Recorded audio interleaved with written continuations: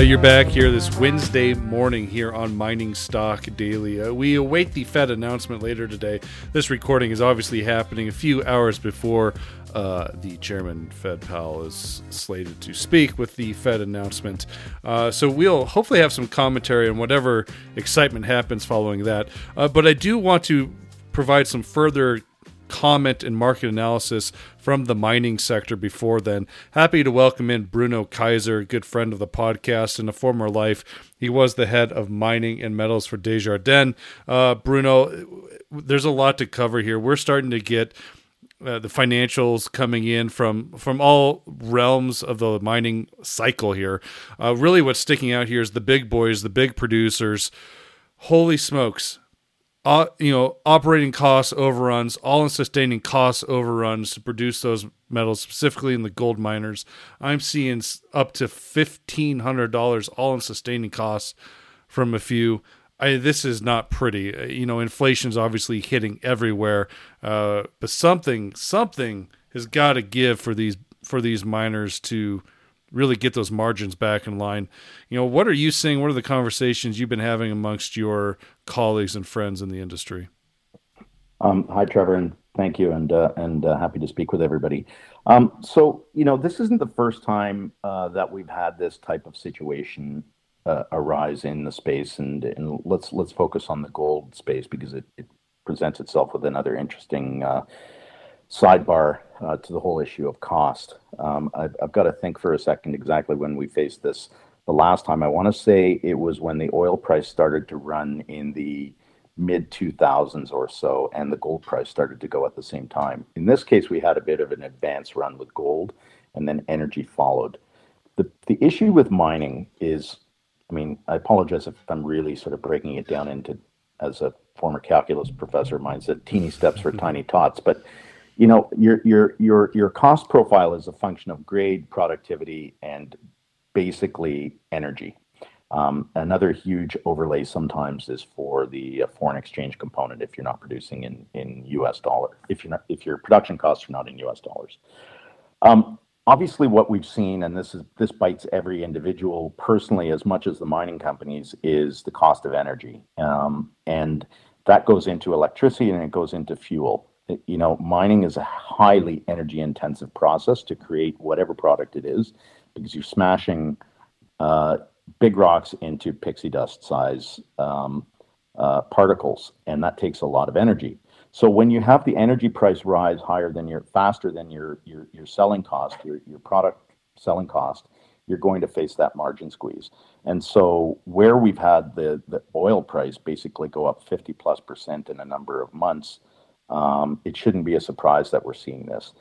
As a secular issue, over time, grades keep falling by definition almost, because you're always going to mine your best grade stuff first. So on a global, and what I mean global, I mean planetary resource base, the resource grade will always be falling over time. And so you have to be more productive, and you have to find means of using your energy more efficiently and mining differently on a secular level. But in the short term, you can't do anything about that. So you're a victim of energy prices and labor costs. Let's talk about the labor costs. Is there a lot of this is really the hard stuff that goes in, and like you said, the energy and development, the steel and things to construct mines is obviously rising. How about labor? Any sort of discussions on rising labor costs as well? Well, I think that is more jurisdiction by jurisdiction, and whether companies are unionized or not, and whether they're facing pressures from unions. There's no question that there is generically a really low degree of unemployment in mining right now, because we're still robust enough as a sector that talented operating people, particularly in well-established mining camps, like, say, for example, the Great Basin in Nevada, or the Eastern Gold Belt from Timmins to Val-d'Or in Canada, or even in South Africa, wherever it is that you've got highly concentrated productive mines, you're going to have quality workforce that will be in demand, and therefore there is a rising labor cost too. We've seen that for some time now, which predated the rise in energy. But I think that right now the acute issue is the energy cost. Okay. If you are a CEO of a major miner, how do you tackle this, in the short term? What can one do? How are you managing your risk here? Well, in the short term, you know, that's an interesting question. I think if you're the CEO of a mining company, you CFO as well, you should have had in place, and this I granted is a bit of backwards looking for some companies that I'm not going to single any particular company out because I can't do that at this stage. I don't have any numbers in front of me, but companies have to have had, if they're large enough, energy price hedges in place to say, rather than I would, be upset if I say hedged oil at, 65 or $70 a barrel and it went down, I look bad. You look worse if your costs go up uncontrollably. So if you don't have financial risk mitigation plans in place and you're always just a victim of whatever the market throws at you, from labor rates to electricity costs to byproduct pricing or energy, then you're simply a poor manager, if you ask me. And I'd say that unfortunately a lot of the mining sector suffers from unsophisticated financial management. No, that's a fair point. How about jurisdictions? I mean, in this inflationary environment we have here, that's obviously hitting the miners. And we mentioned a little bit of where you're mining. Where does a favorable jurisdiction look right now? I mean, I keep on thinking maybe a place like Africa that has a localized energy source and obviously a little bit cheaper labor as well. I mean, does Africa look a little bit better than mining gold in Nevada or North America? Or, what are your thoughts there? I think I'm not skirting that question at all, but I think that if you're asking that question, the question should be asked from the perspective of management board perspective, right? As opposed to what the investor can switch around in terms of stocks. And from a management perspective, you're taking a point of view on an asset that you're wedded to for many years, if not decades. And so you have to take the long-term view on things. And that constitutes where's the governance and the legal structure in place? What's the quality of the education in the workforce? And obviously the quality of the ore bodies and financial regulations around it, all of those types of things probably come ahead of what's the immediate cost. Because you could say, for example, and I remember very poignantly an example where I was working on a project in 2011 between a South American-based company and a Swedish-based company, and they were looking at merging. And off the top of your head, you would say, well, of course, the cost structure is higher in Sweden. It's got a very high cost labor force. The euro, as opposed to a depreciating South American currency, various other things. But then when you looked at it on the granular level, you said, well, actually, the labor laws were much more in favor of,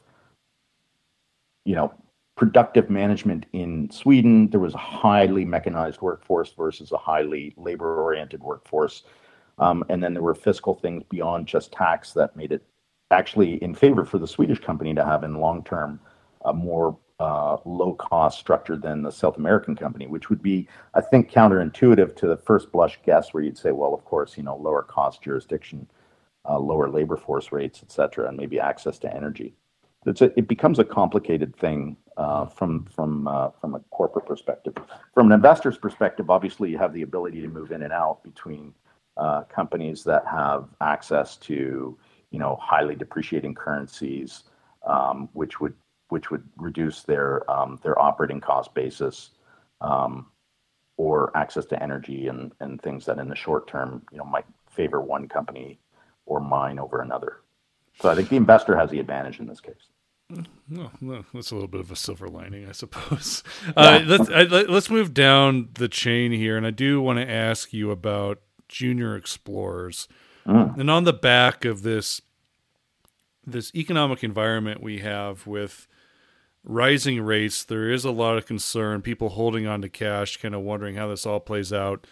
There's obviously, we're seeing signs of slower growth globally.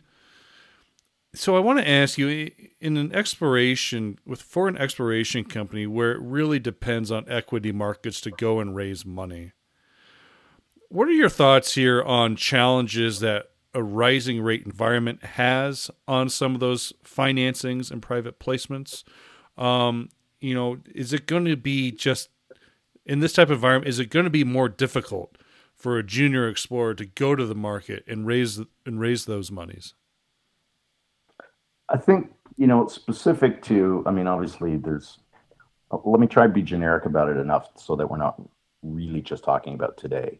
The problem that gold stocks and exploration stocks face is they behave like stocks when you don't want them to.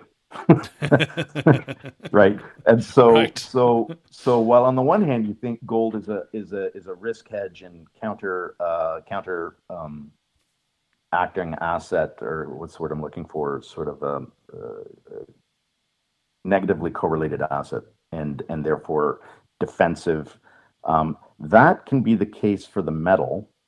That doesn't necessarily translate into how the stocks behave, because those decisions are then made by individuals who have these stocks in portfolios that are commingled with things that get margin calls and the general sense of market fear and greed, right? So I think if you look back over cycles, when you have great dislocation in the market, like I think we've seen generically in the last number of weeks, it impacts gold stocks and exploration stocks as much as anything.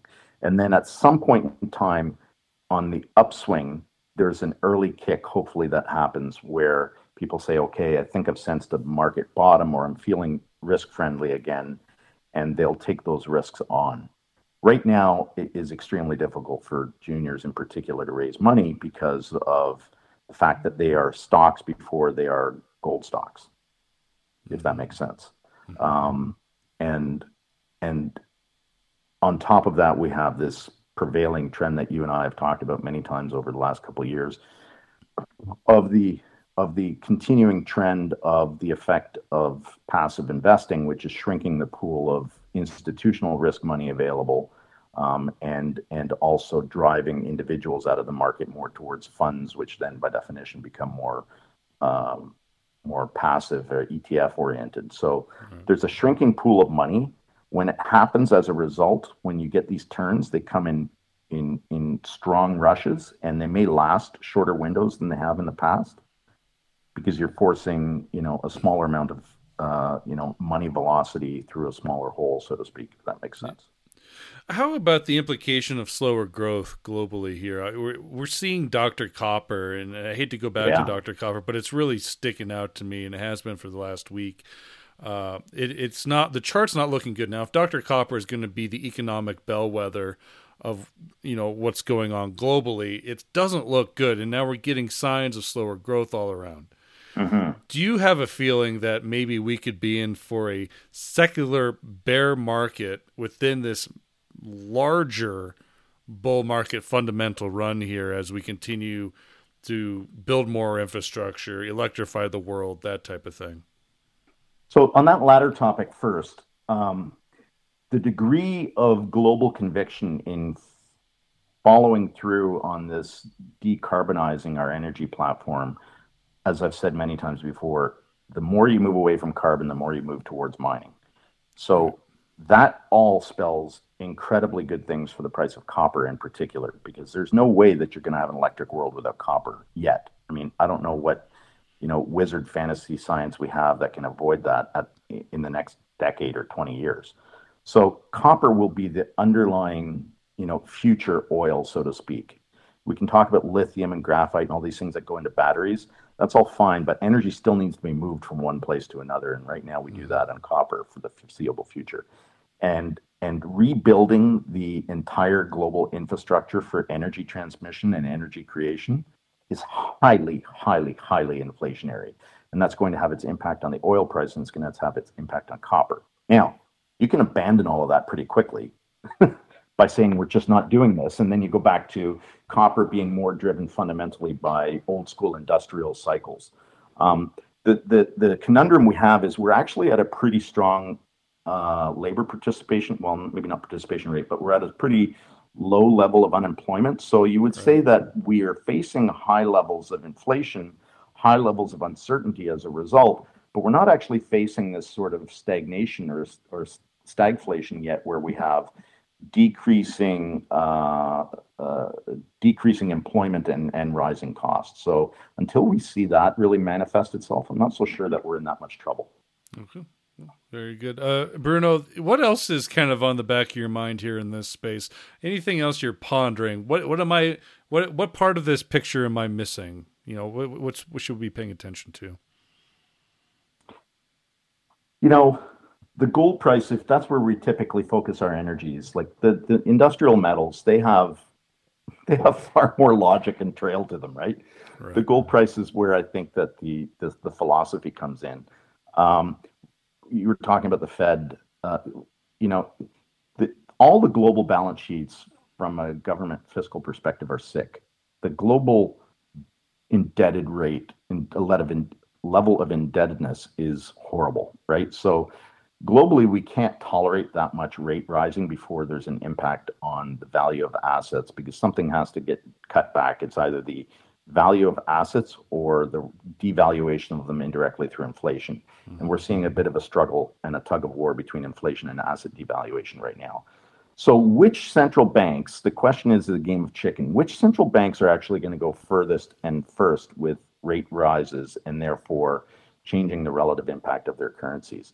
The gold price all hinges on the value of the US dollar, really. So if the dollar becomes strongest because others are getting weaker fastest, not because the dollar is intrinsically strong, then we're going to see a weak gold price, unfortunately, even though we're looking at this conundrum of having high inflation. So I think it's a bit of keep your eye on all of the central banks and what they're doing from a monetary policy perspective to see if there is see how the game of chicken is going between banks, who's weakening their currency fastest. Well, interesting you mentioned central banks and gold, because we are seeing a couple of those big central banks starting to go in and repatriate their gold reserves from London and New York, which is quite interesting. It doesn't make, obviously, the cover of the New York Times by any means, or any economic or financial publication, but it is worth watching. We've seen Australia do something of the like. France is doing something of the like. Other country central banks have been adding to their gold reserves. Maybe this will have a little bit of contagion part to it as we continue to be challenged economically. But I do think that is a story that's worth paying attention to.